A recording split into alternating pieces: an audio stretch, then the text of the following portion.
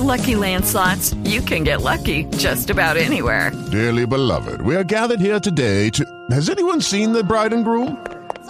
Sorry, we're here. We were getting lucky in the limo and we lost track of time. No, Lucky Land Casino, with cash prizes that add up quicker than a guest registry. In that case, I pronounce you lucky. Play for free at LuckyLandSlots.com. Daily bonuses are waiting. No purchase necessary. Void where prohibited by law. 18+. Terms and conditions apply. See website for details.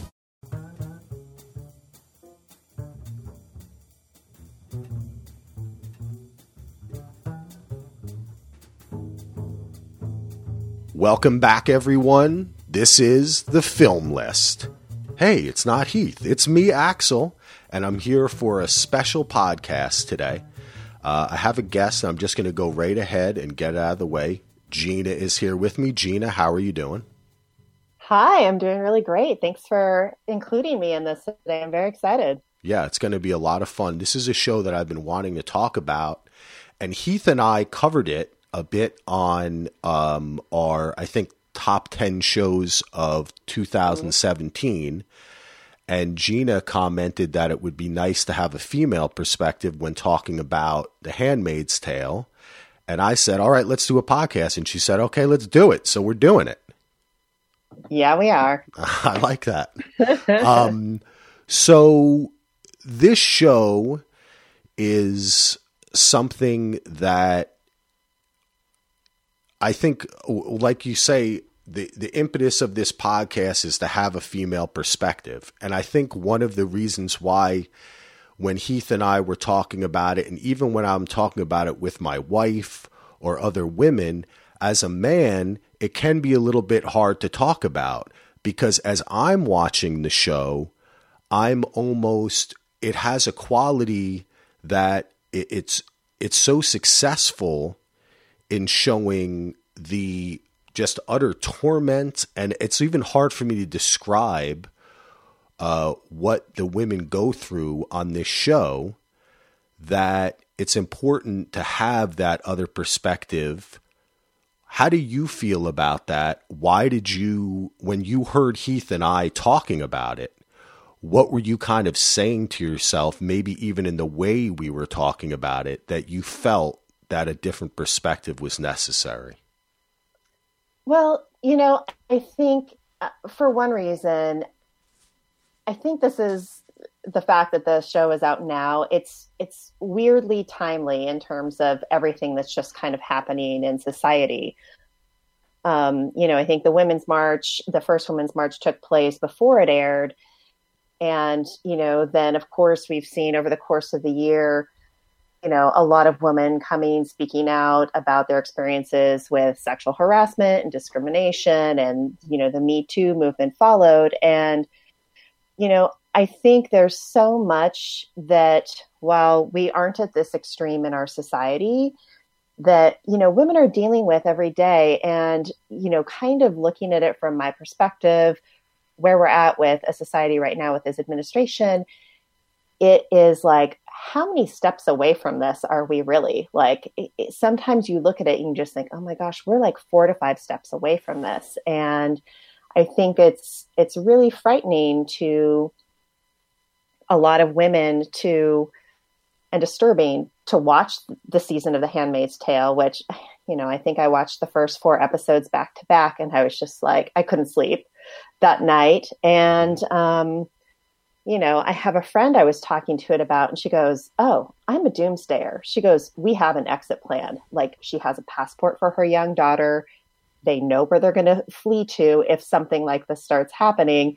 And that just kind of struck me as, man, it's very real for certain people that, this is something that could happen. And so that's why I just think having a woman's perspective on it is important. Yeah. The word that comes to me when I was watching this show, and how you're just bringing up the fact that it could be so real in what's happening today, is numbing. Yeah. Yeah. Paralyzing. Yeah. Paralyzed. Yes. Yeah. Paralyzing. And and you think about some of the terms that are thrown around like gaslighting and things like that, you know, when you hear, when even if I could imagine someone listening to the podcast and they hear you talking about someone think like, oh, it's so close. And then you hear someone say, oh, come on. You know what I mean? And in the show, they have those moments, right?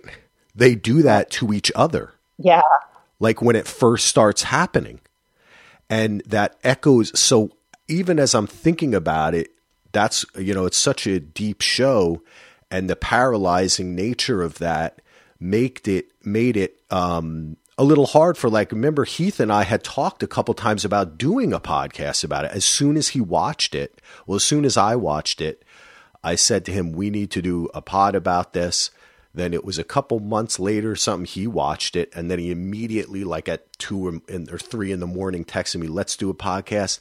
And it's almost like it was kind of hard for us to talk about, you know, to gauge what that level of fear is and how true that is. And especially how true it would be as a woman in America with, you know, happy, smiley Mike Pence as vice president, and Trump seeming willing to do just about anything because we can't figure out, is it mental illness, profit, both? Entitlement. What's that? Entitlement. Yes, entitlement. Exactly. Sure. Entitlement. So, yeah. No, I mean, it's funny because I did not watch this show when it first came out. And I had a friend, I don't think I watched it until maybe the summer. And a friend said to me, you've got to watch it. I'm like, I don't think I can. I'm just too angry right now. Mm-hmm. There's too much that's really happening. And that the impact this is going to have on me. Like, is it going to make me more angry? Is it going to make me super depressed? You know, I think once I finally gave in some weird way, it gave me more awareness to be on guard, and to be open to the fact that it could actually get worse, which, you know, is a little paranoid and a little conspiracy theory, but at the same time, things like the Muslim country ban coming into effect and, you know, just kind of starting to strip away certain rights that I think many of, you know, maybe taken for granted, but that are really important, then yeah, you know, kind of anything's possible. Yes. Well, yeah. I mean, as I often say to friends and family, when the host of The Apprentice is the president of the United States, how can you tell me that something is not possible? Yeah. You know, we are living idiocracy, and it's real, and it's best to just accept that.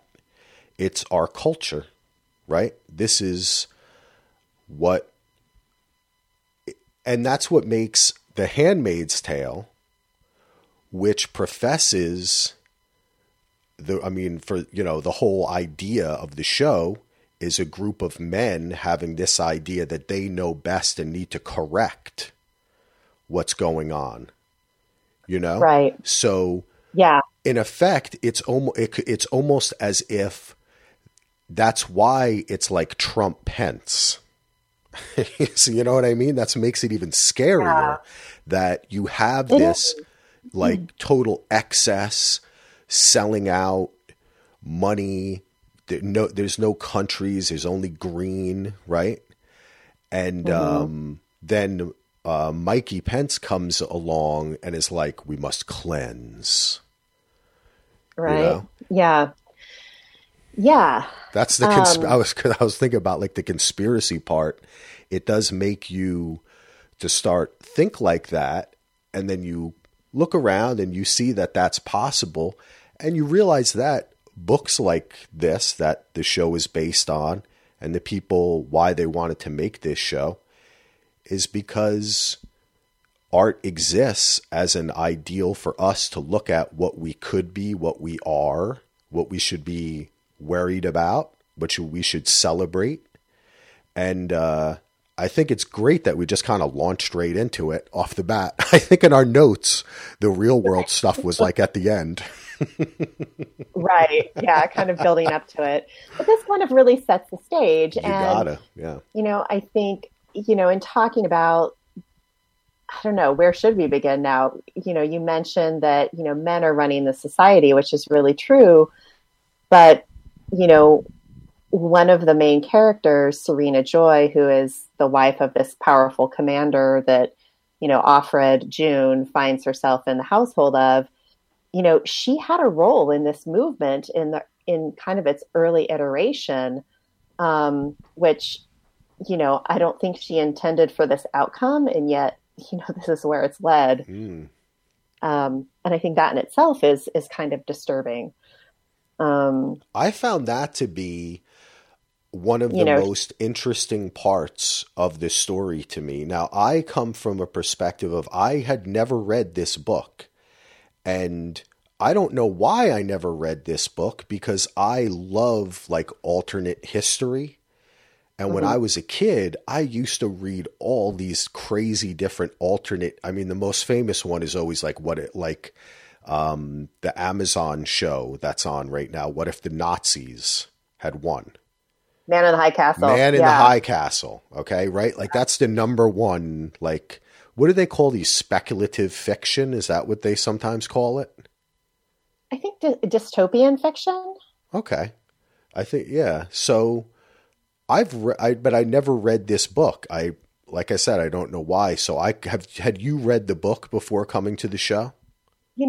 I read it probably right after college. So a long time ago. And I just remember there are some things that stuck with me, but the overall thing was this book is amazing and it's totally messed up. Like, this is really screwed up, and, set it aside. And I've been wondering if I should revisit the book again, and maybe I'll do that after season 2 comes out, because I kind of want to go fresh into that without too much knowledge. But I had read the book before, and I found the writing just super compelling, and the story, super crazy. But honestly, as I watched the show, certain things came back to me, but, I think I just kind of blocked out parts of it. It's kind of like I'm someone that watched Thelma and Louise once and I could never watch it again. And I kind of feel like that book was the same way. Yeah, I know what you mean. But getting back to what you had mentioned about, and I'm always terrible with names, so let me make sure that I have my IMDb up, which is, Serena Joy. Okay. That she was in many ways the intellectual leader of this movement, right? Like in the scenes that they show, and I'm not sure if it's the same in the book, in the scenes that they show, it seemed to me that the dudes were kind of power grabbing, and she was like kind of a bit like the Bannon, like she was like, I see that where the promised land, this is where we're going. And they were just trying to get the power to get there, right? And doing their politicking.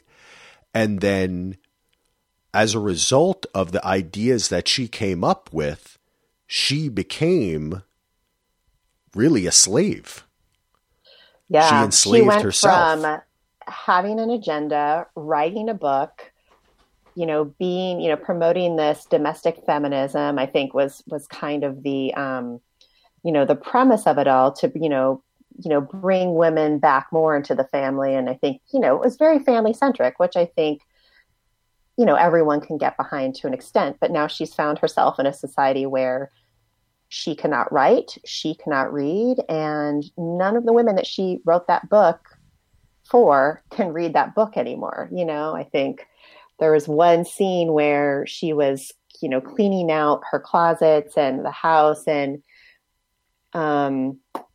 you see kind of like on the top of the dumpster or the trash pile was her book. Yeah. I think it was called like A Woman's Place or something like that. And it's like, oh, it's trash now. Your accomplishment is now, trash and you've created yourself a prison, which is probably far from the vision that she actually had for society.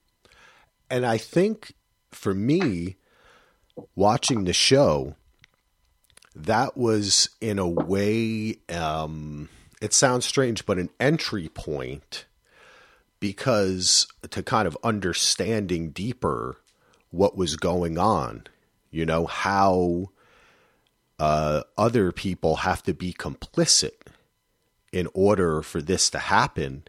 And part of being complicit oftentimes is kind of serving yourself up, right? Right. As almost a sacrifice, or being able to mitigate how your freedoms will be taken away so more can be taken away from others. And as a dude watching the show, when I look at what's happening in our country, and when I see the number of women that voted for Donald Trump and Pence, it's sometimes hard for me to say, and I have discussions with my wife and other women friends. It could be hard for me to say, how do you treat these like complicit women, right? Women that have an idea, like even when I'm watching a reality show and then I see it's like a romance kind of thing, right? Like if it's, do you ever watch like Married at First Sight? No, but I've maybe seen 5 minutes of it. But Okay, I know what okay. it's about. I don't want to, Gina, I don't want to stain our Handmaid's Tale discussion here, but I do watch Married at First Sight with my wife, and we love it. And what often happens is this has happened 3 times on the show, and then they kind of stopped this storyline, and they actually went the complete opposite way, which I appreciate them doing this. But they had a woman on the show who said, I believe in a traditional dynamic, like she came out right in the beginning of the show. Like some of the men come out and say, they ask questions, in their interviews. And some of the men come out obviously and say, hey, look, I'm looking for a partner, a friend, and equal. And other men say, I have traditional values. A woman stays home, a man does that, maybe, or if she has a job, still the man is in charge, right? And then invariably by the 3rd episode, the woman is in her private interviews going, he thinks he's in charge of me, right? Like she asked for that. And he asked for that. And then in his interviews, he's always like, she's not nice enough to me, or I want her to lead a little bit more. You know what I mean? Like, why is she, not opening up to me? Right. So it's like they kind of quickly get to that point where they realize, and then the rest of the thing. But that's like a pattern of, what people do, both men and women. But in this case of watching this show, it's just so much more powerful, because as a man, you always hear about how women, when you hear women talk to each other, when you can get that, right, if it passes the whatever Bechdel test, right, you hear a lot about cutting each other down, right?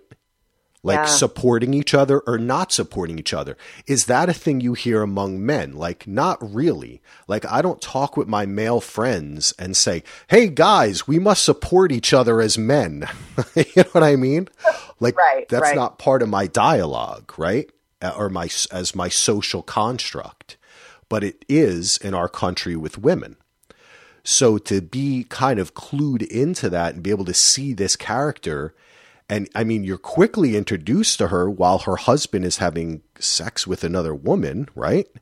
And she's holding the other woman. They're in this strange menage a trois, right?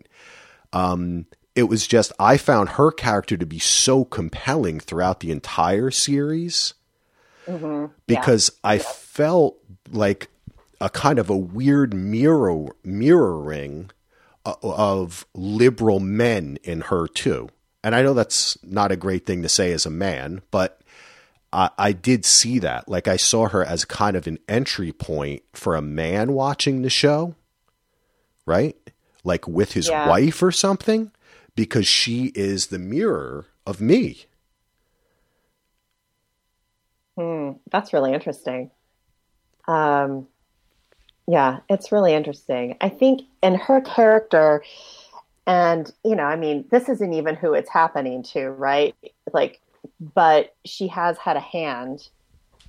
And I think there's something so sad about where she's at now because, she doesn't have the same relationship she had with her husband.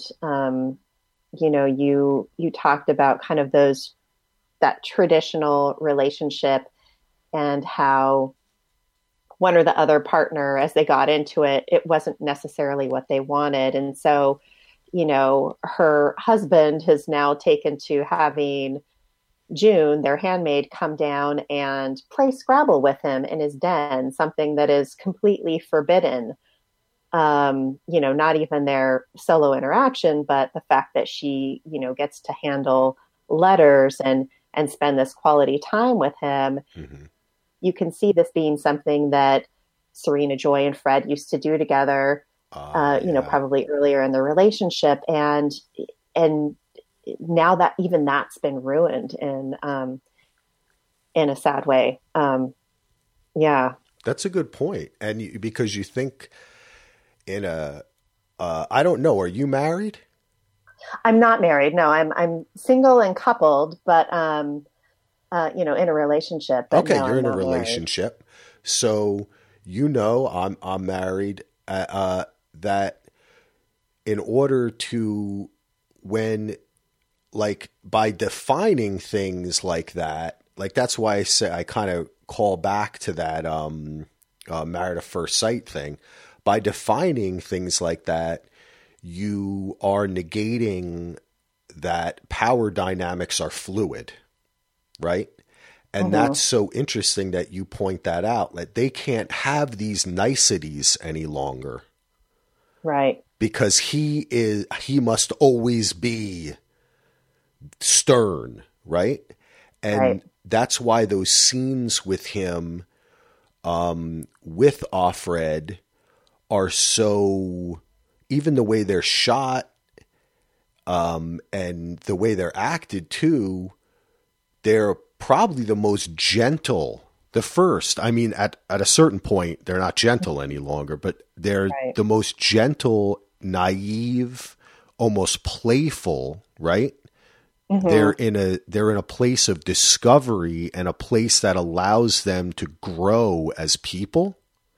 And I think the actors played that too. It was almost like an acting exercise. And then later, when he has to invoke this structure of power dynamics onto her, he loses that, and that so angers him. And and then when the wife finds out, like you're saying too, they have to reckon with the fact that the real thing that's been violated here is their marriage, because it reminds them of what they once had. Yeah. And that was touching too. Did you watch this with your partner? No, I've watched it solo. Okay. I don't know if he'd handle this show well. Okay. Disturbing. It's disturbing for a lot of people. And yeah. I know some people that have started it and stopped and haven't been able to start it yet. Yeah.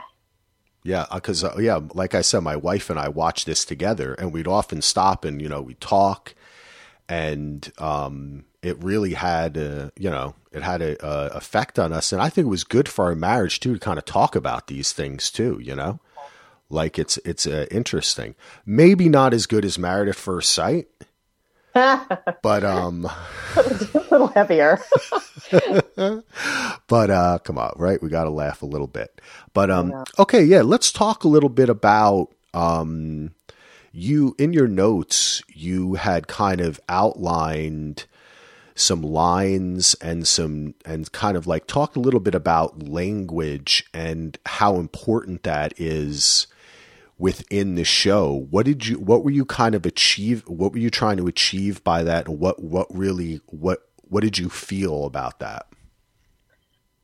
Well, I think, a little bit of background on me. I went to a women's college. I went to Mount Holyoke, and I'd never really intended to go to a women's college in conservative area where pretty much everyone were, Republicans. And so I don't even really know that as a youth, and I think the teenagers today are so much more informed, for a lot of things. I don't even think I really, realized that I didn't have to be kind of the norm. And kind of a language they all wanted us to use is they wanted us to call each other women and refer to each other as women and not girls, which is kind of annoying when you go into it and you graduate and you're like, yay, I'm a girl again. But at the same time, when I see it in the context of this show, and I also rewatched 9 to 5 recently, which was also really disturbing in a way, even though it's a comedy.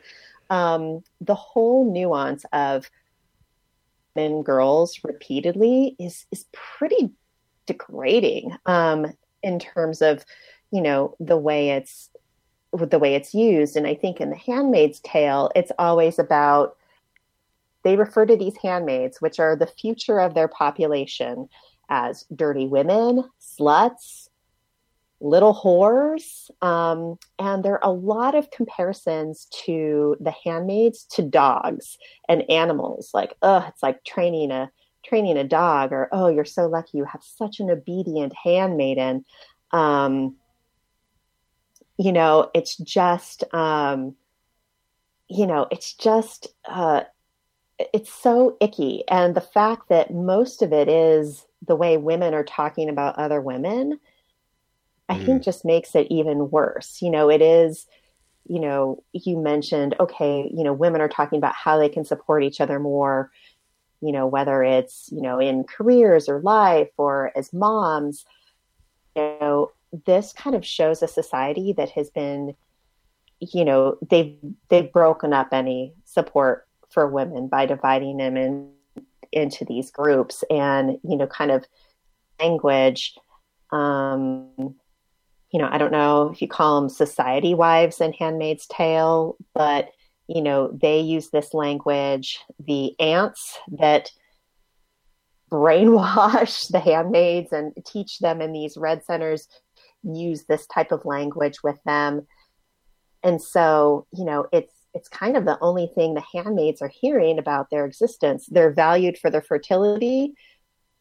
Everything about them, are slutty animals. And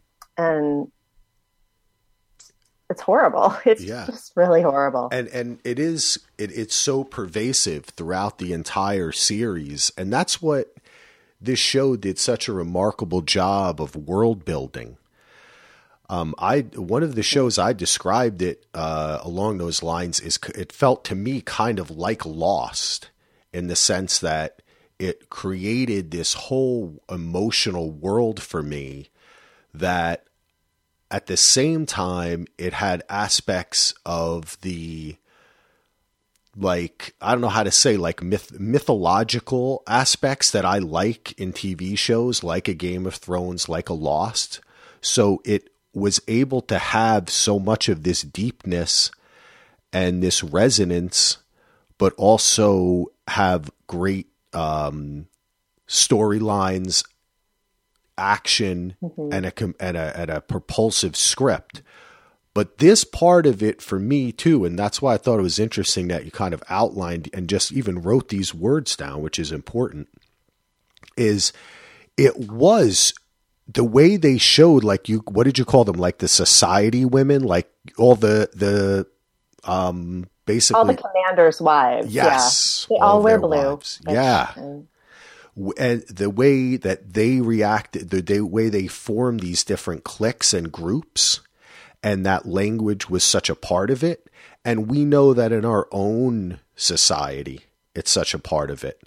And in the last year, right, one of the things that has been positive about the whole Me Too movement and everything going on is that something that the kind of Trump presidency and the whole Cult 45 thing is built to try to extinguish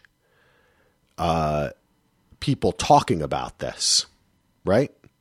Like they don't want to be bothered with it. They don't want to talk about it. And all of why are you trying to control what words I'm saying?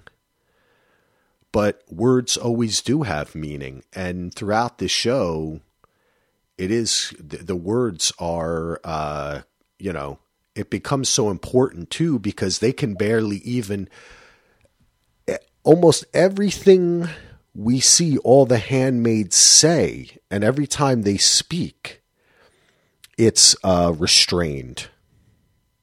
Right. Right? Yeah. All the people are like always restrained. So these little words, they're not, and I want to say like in a lot of people today call it like dog whistles, right? But it's not that, because they're just saying these things outright. One of the most shocking things to me was when we have the flashback where when she's June, right? And she's with Maura. How do you pronounce? Am I pronouncing that correctly? Moira. Okay. I forgot the "ra." I'm from Jersey. When they go in to get the coffee and the guy calls them a bunch of dirty sluts. Yeah. I think he calls them fucking sluts. Oh, okay. Yeah. Excuse me? And they start laughing like this is the most unbelievable thing we've ever heard. Yeah. This is a service person just for trying to order coffee. And it was at the same time. Like, I don't think they realized it yet. Cause they're like, oh, where's Rachel? Or, a woman's name who was their usual server. They haven't realized it yet because they haven't gone into work. But I think that was the day where all women were fired from their jobs. All women's money were handed over to their next, kin male. But they hadn't realized it yet. And so the abuse, they just got, words, they're just like, what are you serious? And, little did they know that was going to become the norm in society. It wasn't just like some guy having a bad day. All right. Well, we're back. My son wanted a snack. So what we're going to do is we're going to go through and talk about some of the characters as an entry point into kind of getting into the overall events of the show and what we're looking forward to in season 2. So first off, we have June, who becomes Offred. Gina, you want to take us through a little bit of her journey and how she ended up where we find her? Yeah. So, June seems like, just kind of your regular everyday woman. She is a mom. She's a wife. She's got a part-time job that she's had, since college. And, I think she's just going about life as many of us do with, maybe too much attention to what's really happening. At least we've seen from, from her background so far. And then, when all this change starts happening, we see her, lose her job because women aren't able to work again. We also see her escape with her husband and her, 4 or 5-year-old daughter to escape the new society. And I think, in some ways that's really where her story begins, just because we see her as a family unit, but then we also see how her family is ripped apart. She being shot and believes that he's dead. And her child is ripped from her arms and she has no idea where they've taken her to. And her first and that's her first experience with this new society without her family, is being walked into the Red Center where they train handmaids, which are basically kind of concubines to the higher ups in society, to breed for them. But as luck would have it, her good friend Moira from college, and after college, is there with her. So she at least has a little bit of friendship and companionship as they go through this weird new world together. Yeah, that part of the story, the way that they kind of dole it out in flashbacks, and the way that it kind of goes on through the season, you know? I like the way that they mix the flashbacks that she has. So it's not just like, okay, now certain episodes they do, okay, we're going to tell kind of a story here, right? Like what happened to her husband, or, you know, when they met or something, right? Or when she was going to have the kid. Like they kind of concentrate on a little bit of different ones, but then they also mix in other points of reference to what was happening with the flashbacks as well. Right.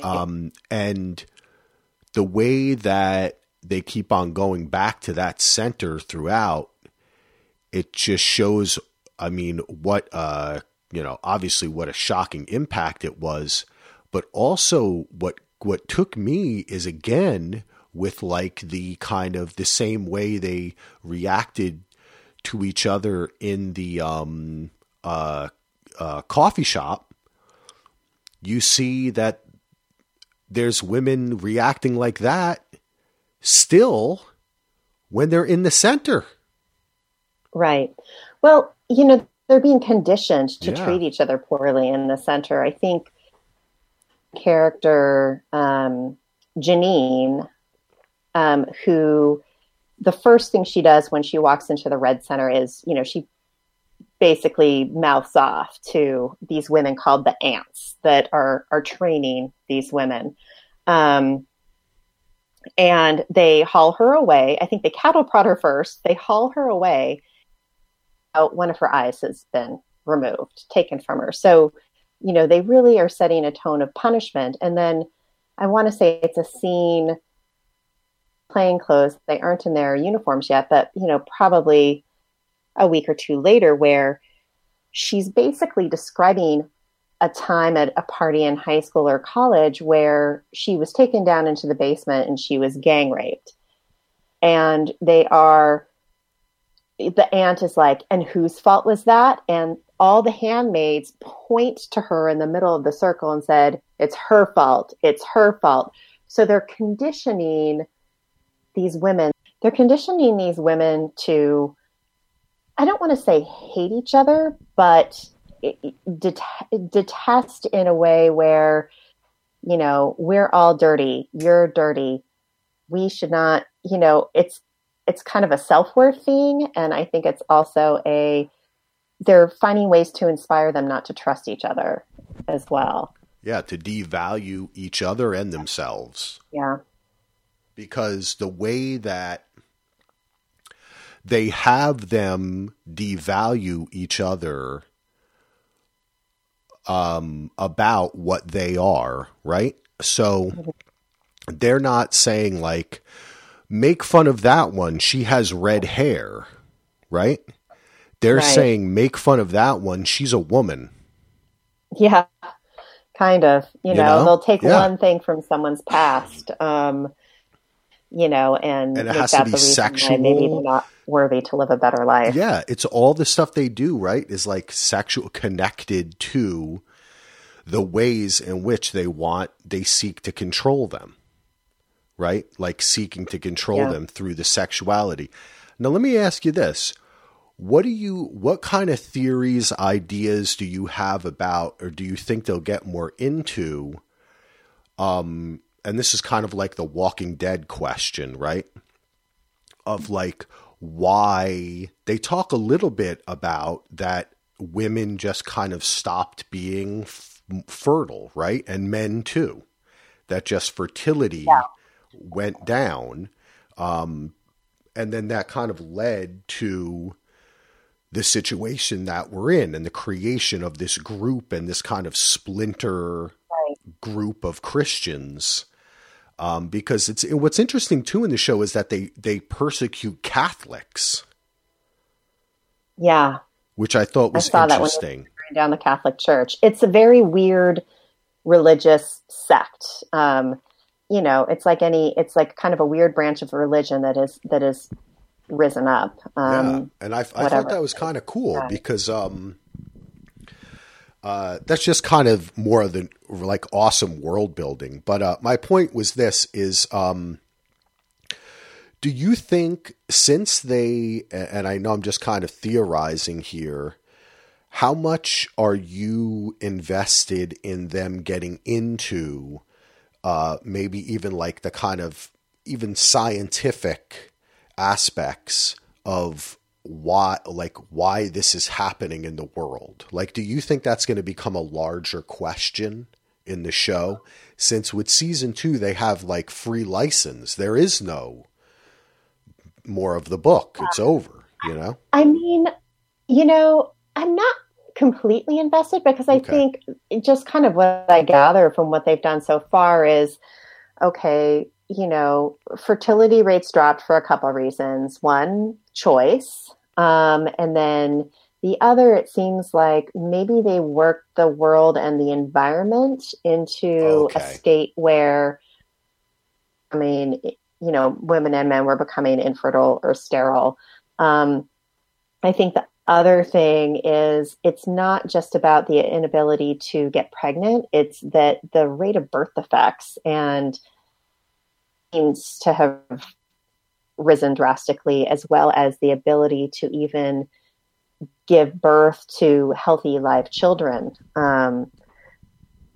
Saying, only 1 in 5 pregnancies will result in a healthy child. And when you think about, the pregnancy rates dropped even more, then, it's pretty small numbers. So I feel like it's more kind of environmental.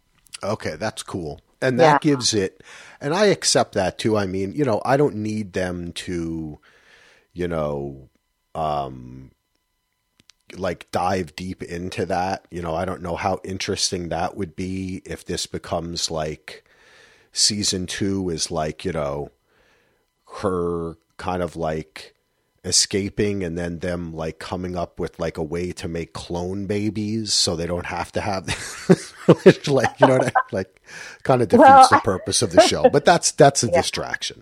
But let's get back to talking about, June and Offred and that transition and what you're talking about how they're kind of breaking them down. And in a way it's very, those scenes in, that Red Center, that's what it's called, the Red Center, right? Yeah. Reminded me of the basic training scenes in Full Metal Jacket.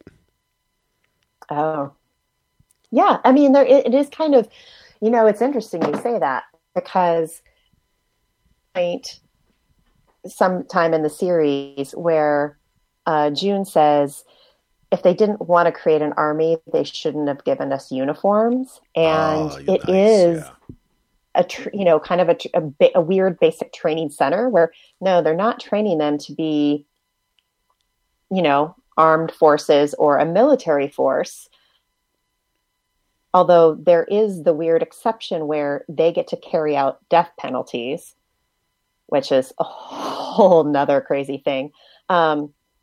But they are training them, and maybe whether they realize it or not, they are training an army and a force that is eventually, hopefully, going to rise up against the society. And I think maybe the first time we see that is when June and Moira at the Red Center, they actually do try to escape. Yeah. They tie up an ant. One of them, Moira gets into her clothes and they go and Moira ends up being able to get on a train out of Boston somewhere. But June gets left behind, taken back, punished. I think they like whip her bare feet so she can't walk. And and honestly, this is like that to me, maybe the weird first moment of triumph in this story is, June's face down on her bed, and all the other women that are there in the red center with her are coming in from a meal, and they're putting pieces of food on her bed for her because she clearly can't walk and is being punished. And they all kind of stand up around her. And that is, kind of goes to show that despite all this, brainwashing and training that they're going through, there's still support there. Yeah. They've got her back. They admire her for trying to escape. They're kind of honoring her in a weird way, in the only way they can. Yeah, really. and they, excuse me, like happens so often, and we see it, in real life in the wars we're involved in and what's happening in our country now, that they, in effect, they create their own resistance, right? Like you look at it and say, if they didn't do all that stuff, like what happens if they treated them well, right? What happens if they treated the handmaids not like, now would that be as interesting a show if instead of treating them the way they do, which is as basically just walking wombs, right? What if they treated them like gods? Right. Yeah, the treatment of them and their, supposed value is just, vastly different. They're reliant on these women to help repopulate society, and yet, they are physically abusing them, mentally abusing them, raping them in the once a month, sex ceremony, which is super twisted. But if they were treating them well, I think to some of those women, they are being treated better than they were. That's a point that's brought up. Yeah. Yeah. The second Ovglen just said, listen, don't ruin this for me. I was, having sex with guys behind dumpsters to get money to buy Oxy and a Happy Meal. Like, I've got a good setup. I'm fed. They're nice to me. I have a place to live. Like, don't ruin this for me. And so, clearly it might be a low percentage of them might in some ways be better off than they were before, and therefore have less issues with what's happened. Yeah, that's an interesting perspective. And I think that Offred serves and as such a good sounding board for all these different people. It's such a terrific acting job too. I can't believe it took us this long to mention it, but yeah, I mean, the acting in this show is amazing. Yeah, but really phenomenal. Just the way, just like I was talking about before, how controlled everything is, and every time she interacts with someone,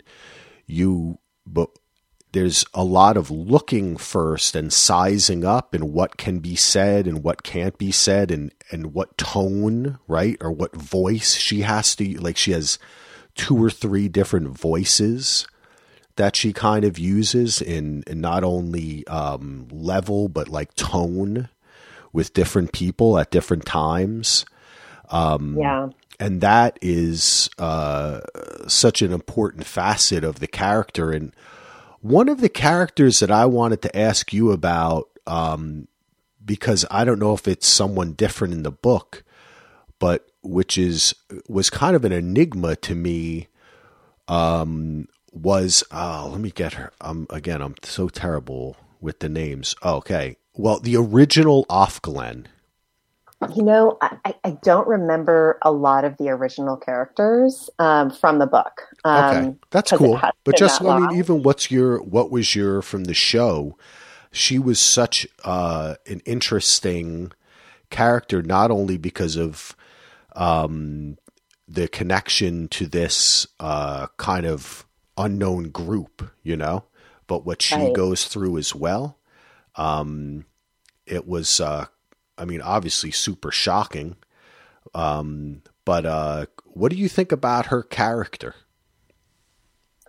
It's so interesting because I think, she does seem like, and I think this was June's impression of her, a pious goody two shoes, and, that she couldn't trust her. And, you put anyone in that uniform and just limit them to talking about the weather. It's true. It's easy to make that assumption. And, when she kind of comes out to June about, oh yeah, they used to have the best ice cream. It was better than sex. And then she's like, better than good sex, and then kind of came out as, oh yeah, I had a wife and we had a son. And, I think that gave June hope because it's like, oh, this is like another just normal person, like me, who's a mother and, was very well educated. And yeah, I think she's a fascinating character. And, I think the fact that she gets taken away, becomes the victim of female genital mutilation to curb her desires. And then we see her again a couple of times. And the last time we see her, she jumps in a car and just starts driving. And it's this, there's this like kind of joyous, happy music playing in the background. She runs over a guard. The handmaids are kind of in this state of shock. Janine is laughing and, June just kind of gives her this sign like, yeah, you go girl. And, then of course they stop her and haul her off and we don't hear from her again, at least during that season. But yeah, I think, she said, she was talking about being part of the resistance or this underground and, warned June that there's an eye, which is basically a spy in her house. And, she was saying, you can help us, you can get involved. She's like, I'm not that kind of person. And she goes, no one's that kind of person until they have to be, which is basically just a person that wants to stand up for doing what's right and protect others.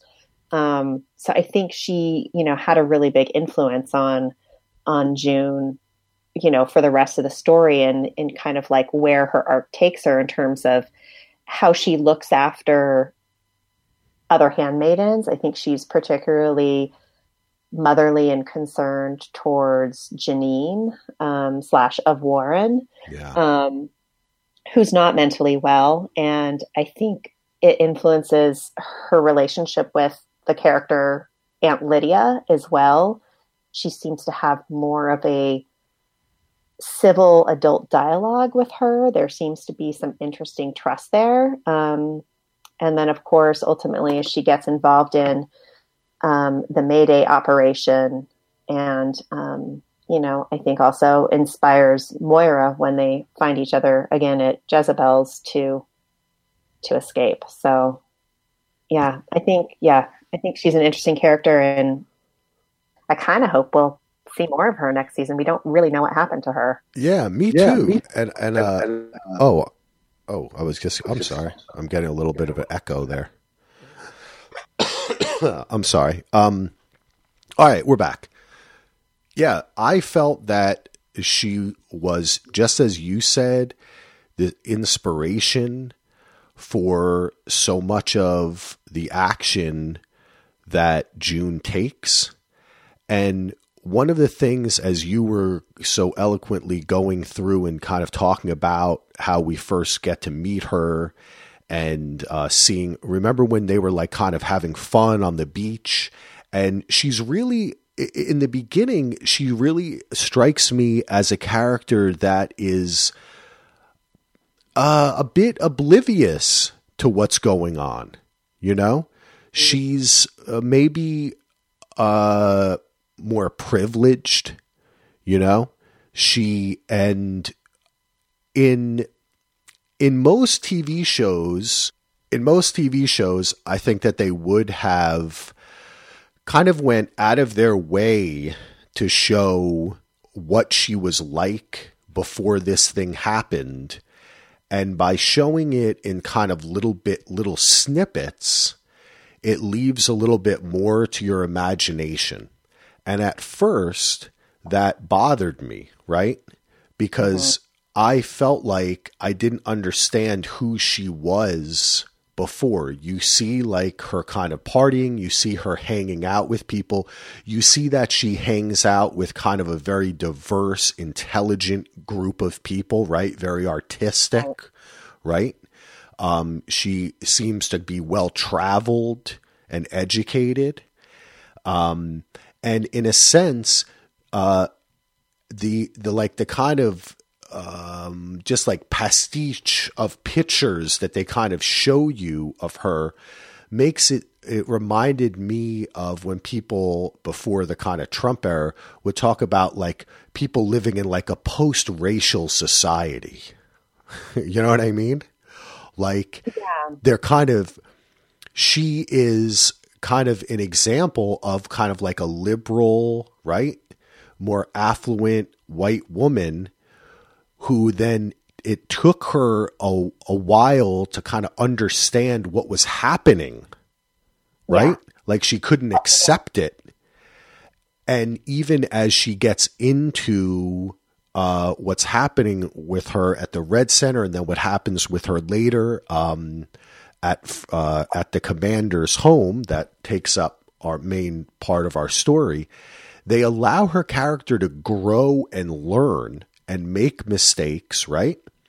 And challenge herself as the show progresses. And one of the things that you had mentioned when we took a little break there, you can thank Lachlan for this illumination, is the little moments of joy. And I think you wanted to say something about that, about how that kind of, or like, I don't know how you had described it another way, like moments of just like little moments of triumph, like where they're making some type of progress. Like I think, you know, when she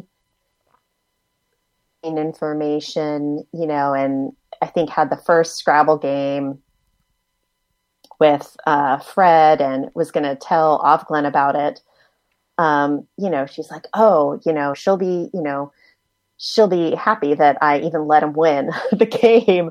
You know, just that she's got like something like, I guess a little more of a purpose, that's not a purpose of society, but, you know, kind of her own to make a difference. But, you know, I think that escape from the Red Center, I think, you know, Ofglen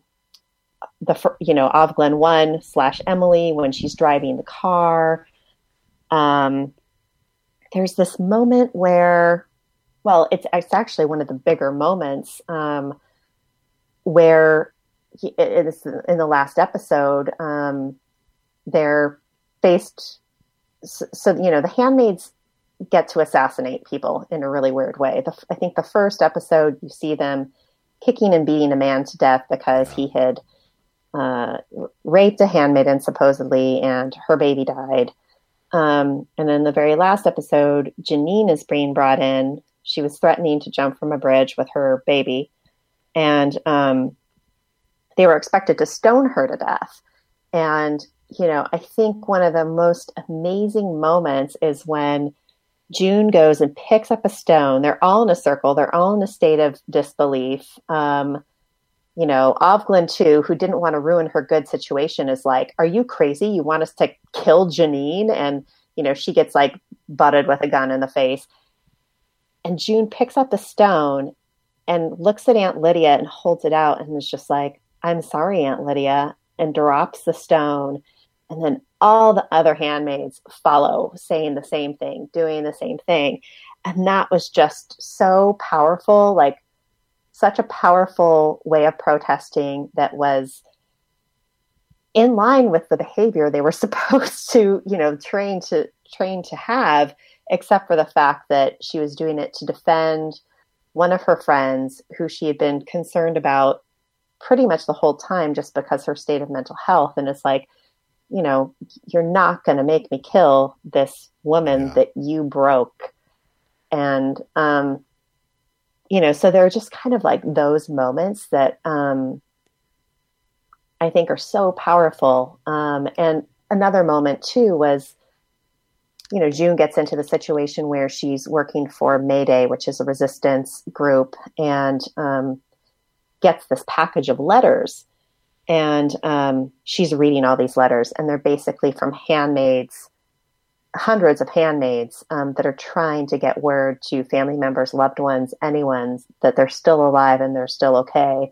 And they all start with, "My name is," and their true name, as opposed to that. So I think, we kind of see that build up, and even the moment, she's taken away at the end by the eyes, the police come to get her, we think, for that protest. Her, I don't know what we want to call him. We haven't even talked about Nick, but, says, "Trust me, just go with them." Even her kind of attitude towards being taken, she's like, "I don't know what's going to happen to me, and I give myself over to the hands of strangers." And that's okay, because I actually by that protest, I tried to make this world better for my daughter. And if that's all I get to do, then hopefully that's enough. Yeah. That's interesting that you saw it that way. I didn't know how to see it. And by the way, that's a great description of those little moments. And it is really powerful. And you're right throughout. And they did a great job of using music, which I didn't. There was some, I remember after I watched it, I went back and read some reviews and essays and stuff. And some people had kind of complained about the use of the music. I thought it was great. I really liked it. Yeah. So, yeah. And they use that at certain times too. And there are little times there of hope, like she has to have hope, Yeah. And especially when we get to, I think it's episode maybe 7 or 8, when we see that her husband is alive and that he's in Canada and that he even receives her note, right, from the Mexican emissary. We know that hope is possible for her, right? And that's something that they do a good job of bringing us to that believable point that maybe something can happen. But one of the things that you mentioned that I loved, and by what happens to her at the end, and that defiance that she shows, and also the power, right? Because it's just like I was saying, like, why aren't they treating them like, that's the ultimate question, right? Like about human nature in general. Why do we hate the things we love? Why do we, hurt the ones we love? And also the power dynamics of they being the handmaids, being actually the most powerful people, right? Yeah. Because they are the only key that this society has to continuing. Right. There is a negative birth rate. There's not just a negative growth rate for their religion. There ain't nobody being born. So if you fuck with them, it's over. And she kind of shows that, and they recognize that, right, by even letting them leave at that point. And again, we don't know where they're taking her at the end. But it's just the way that her character grows to be able to do something like that in the midst of all of these things is made true to us because of a thing we haven't talked too much either. It's like the kind of narration that she gives throughout, which help in those moments of joy. And when we find out that her husband is alive and in Canada and we think she can escape, the end kind of made me feel like maybe her plan is not to escape.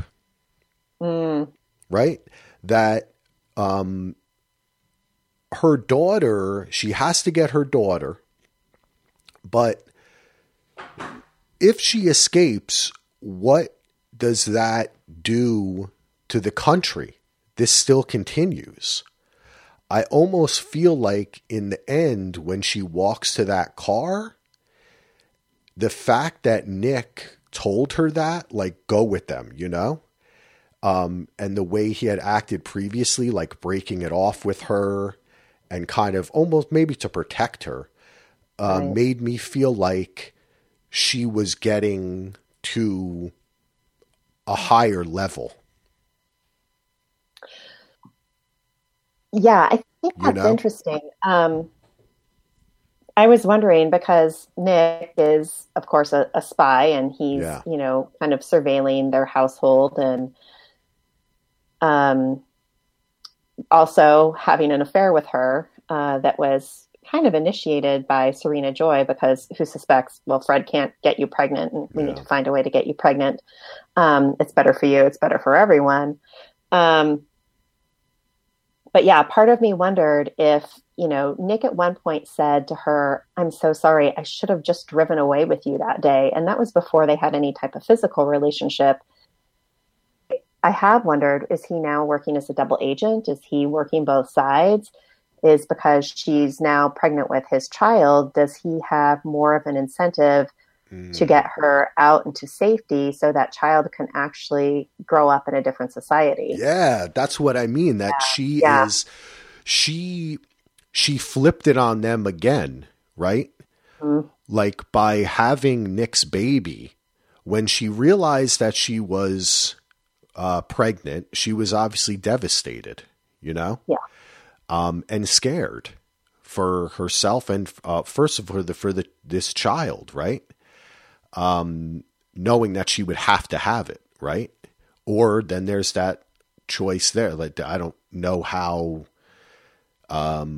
she could go about having an abort or trying to give herself an abortion, or I don't think they're not going to try to get into any of that. And I don't remember in the show, do they get into that at all? I don't remember that. I think they, in the Red Center, I remember Aunt Lydia kind of screaming about them, about birth control, morning after pills, abortions, just how, women like them have contributed to this. Oh, yeah. But I mean, like, we didn't. But what I meant is we didn't see any of the handmaids. There wasn't like any type, that was not an underground that existed. Not that we've seen anyway. Right. So, but what I'm saying is that she then uses that to like ascend again, right? Mm-hmm. Like you're saying, like, because Nick is part of this eye, which we can see from the political machinations has kind of taken over this. It's kind of almost like a rival party, right? Like what happens in government, they're the deep state. Yeah. Right? Yeah. They're the deep state. Yeah. Okay. I just figured that out. Okay. Got it. They're the deep state. So they're taking over. So now she's in on that. So I don't know. I kind of foresee, for this show going into the next season, instead of like it being about her escaping, I kind of hope that it becomes about taking over the government.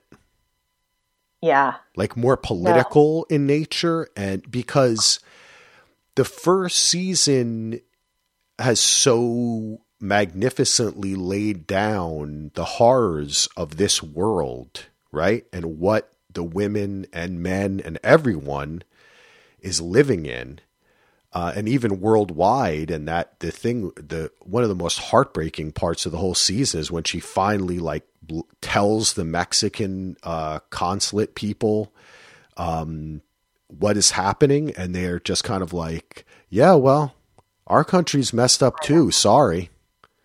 Yeah. Like we have the same problems. We need handmaids. They've become a commodity. That was heartbeaking. But what are you going to trade us for? Chocolate, I think was her statement. And it's like, I think we are. But I think it could be an interesting exploration of what if they can flip that to where they take control of, like they are the goods, you know what I mean? So to kind of, take over the control of that in the next season. What do you foresee coming up in the next season? I think you're right. I think a lot of next season is going to be, of course, more about the politics behind it. Because, they've had this society for about 3.5, 4 years now. And, at least there's some champions against it. Like Canada's a safe place. Yeah. We know that guy in the Mexican government who helped get a note to her husband and told her he was still alive is, somehow working behind the scenes to, break down the government as it stands. And then you have, I think, the scope of unknown people. So Nick, where do his loyalties really lie at this point? I think that's a big question. I think Rita, who is the Martha, basically kind of like the housekeeper, cook, whatever in June's household. She mentioned losing a son in the war. She didn't necessarily say what side he was on. So if they were on an opposing side, maybe she has potential to get more involved. And then,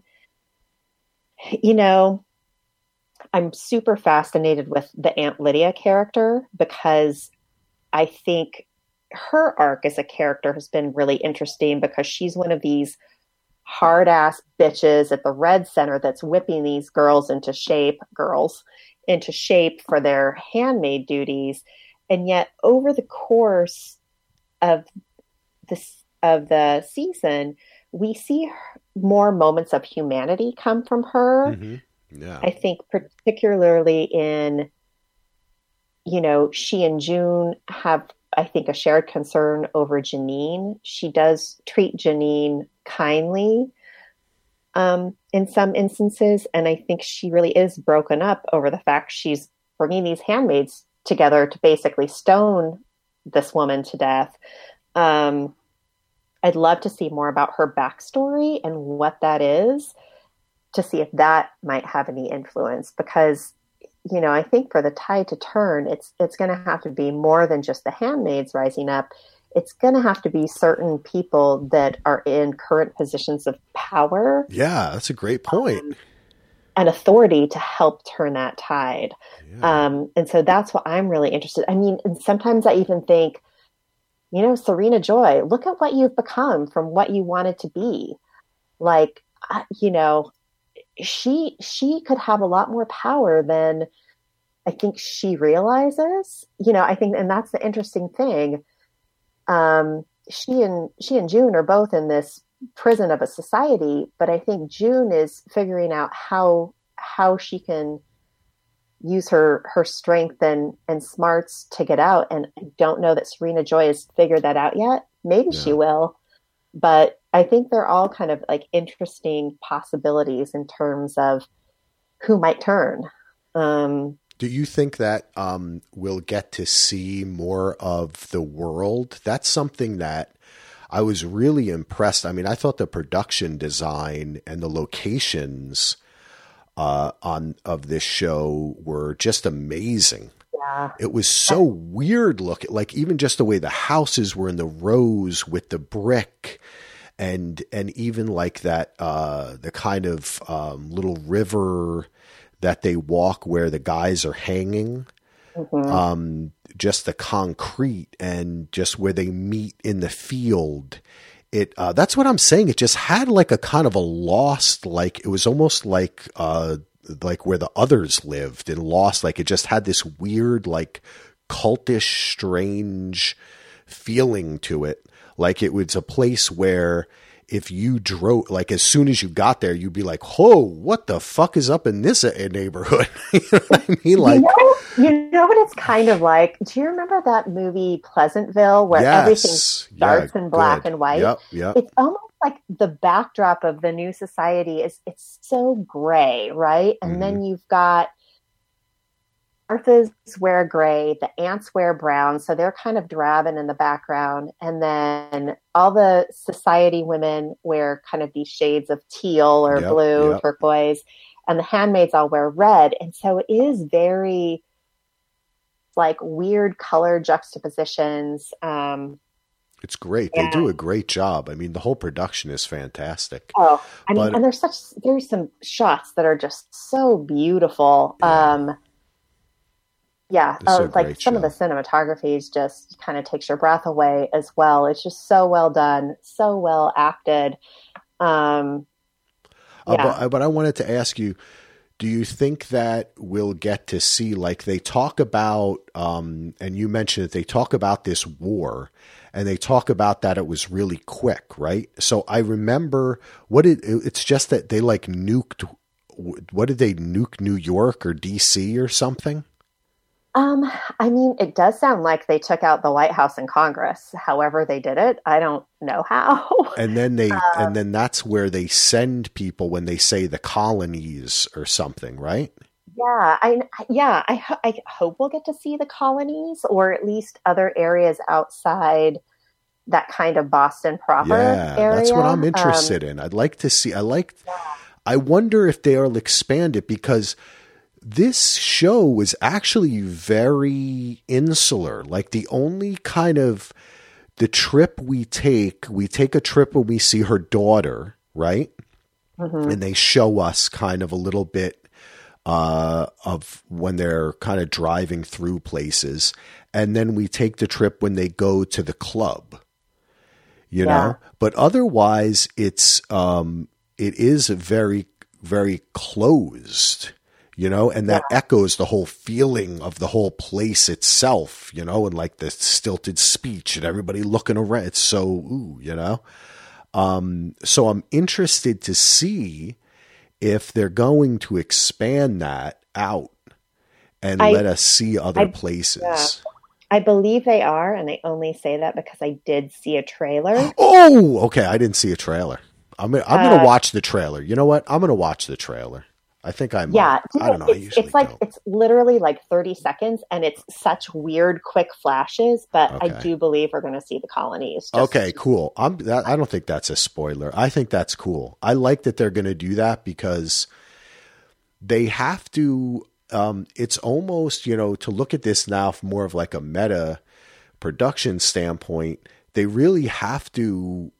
If they can't redo this first season. It was pretty perfect. You know, I was talking about it, like when Heath and I talked about it, and I was talking about it a lot with my wife. As I said, we watch it together.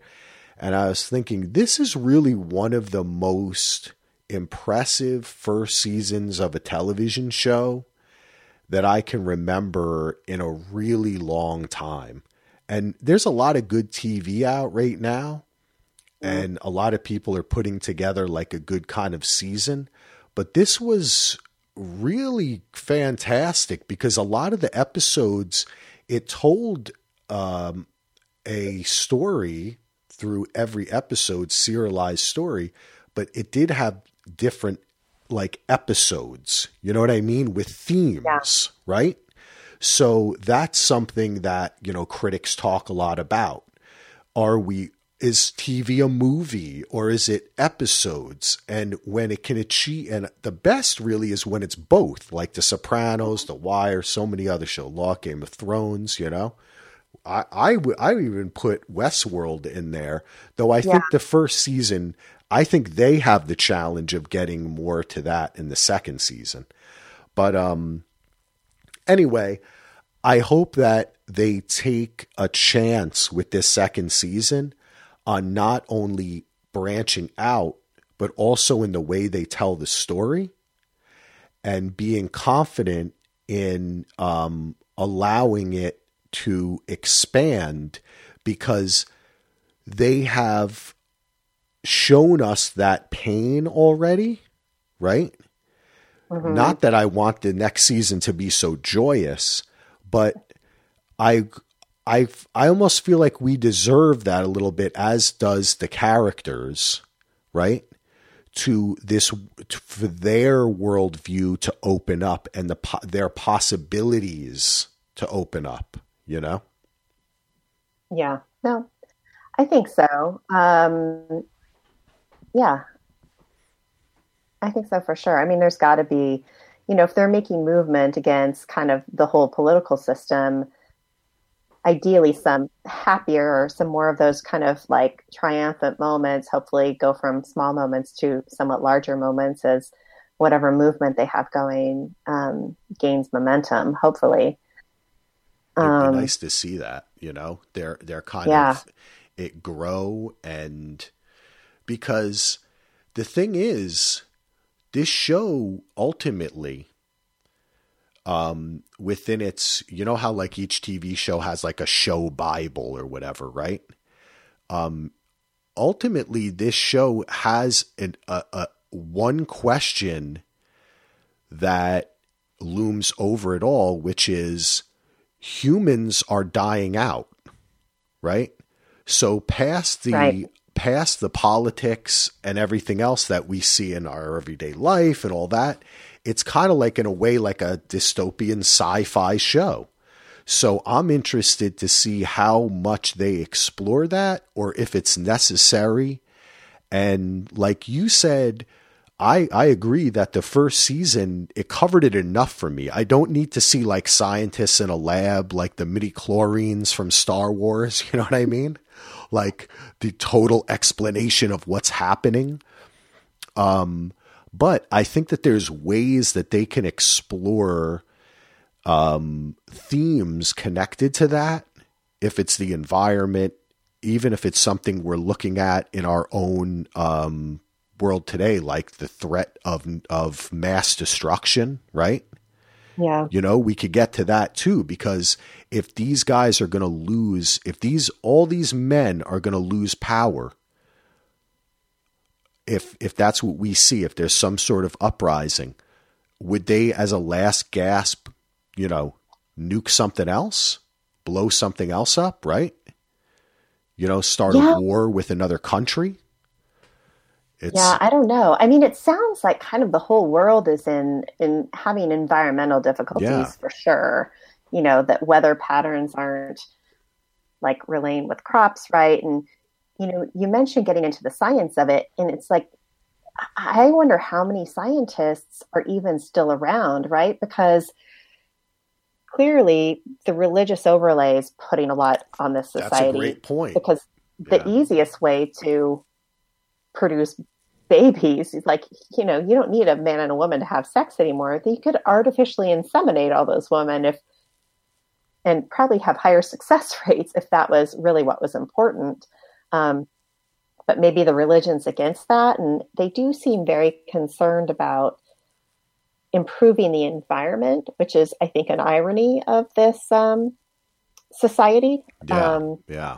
That's right. That was interesting. But, that's something else. You're right. There's so much to this. All right. We could go on and on. I think this was super fun. I like the way we talked about how kind of stream of conscious. This was very cool. I really enjoyed talking about this show with you. Are you going to be watching the second season like as it premieres? Do you get HULU? Do you have that as a service? Yes.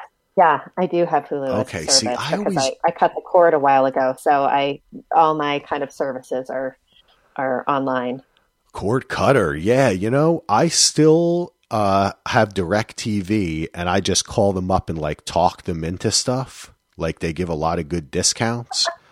But at some point we may have to consider doing the cord cutting. I don't know, but I like so many weird little things on TV, and I guess I'm just old school, but I'm going to get a free trial of HULU when this comes out. And I don't know how many episodes they're going to drop, but when they drop those first couple episodes, we should convene back. Oh, definitely. I'd love love to do that. Yeah.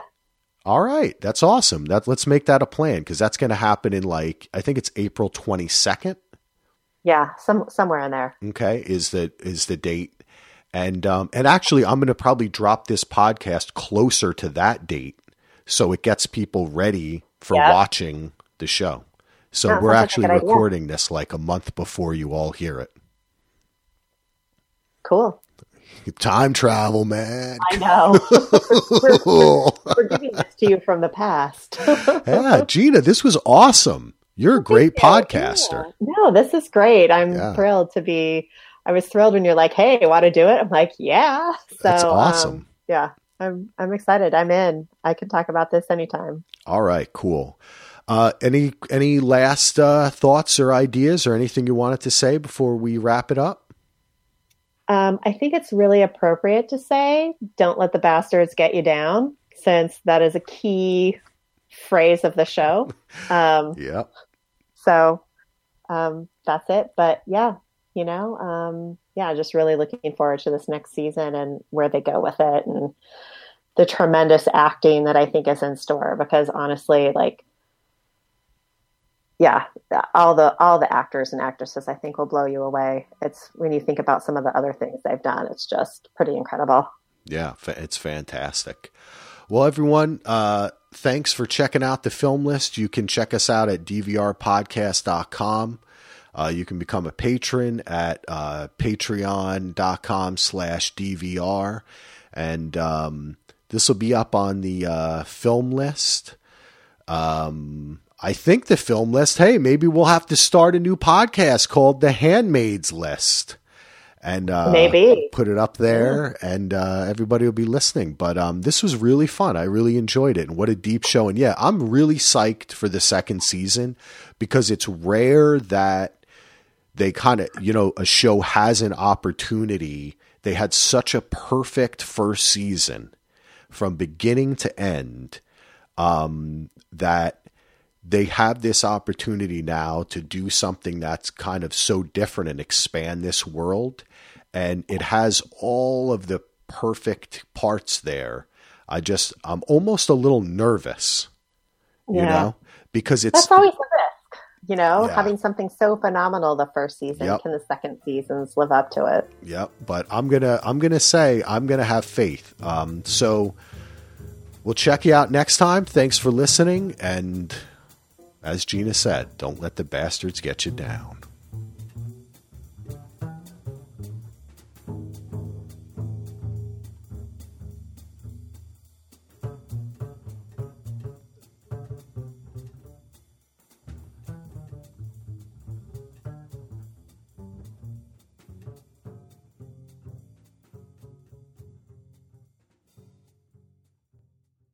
With the Lucky Land Slots, you can get lucky just about anywhere. This is your captain speaking. We've got clear runway and the weather's fine, but we're just going to circle up here a while and get lucky. No, nothing like that. It's just these cash prizes add up quick. So I suggest you sit back, keep your tray table upright, and start getting lucky. Play for free at LuckyLandSlots.com. Are you feeling lucky? No purchase necessary. Void where prohibited by law. 18+ terms and conditions apply. See website for details.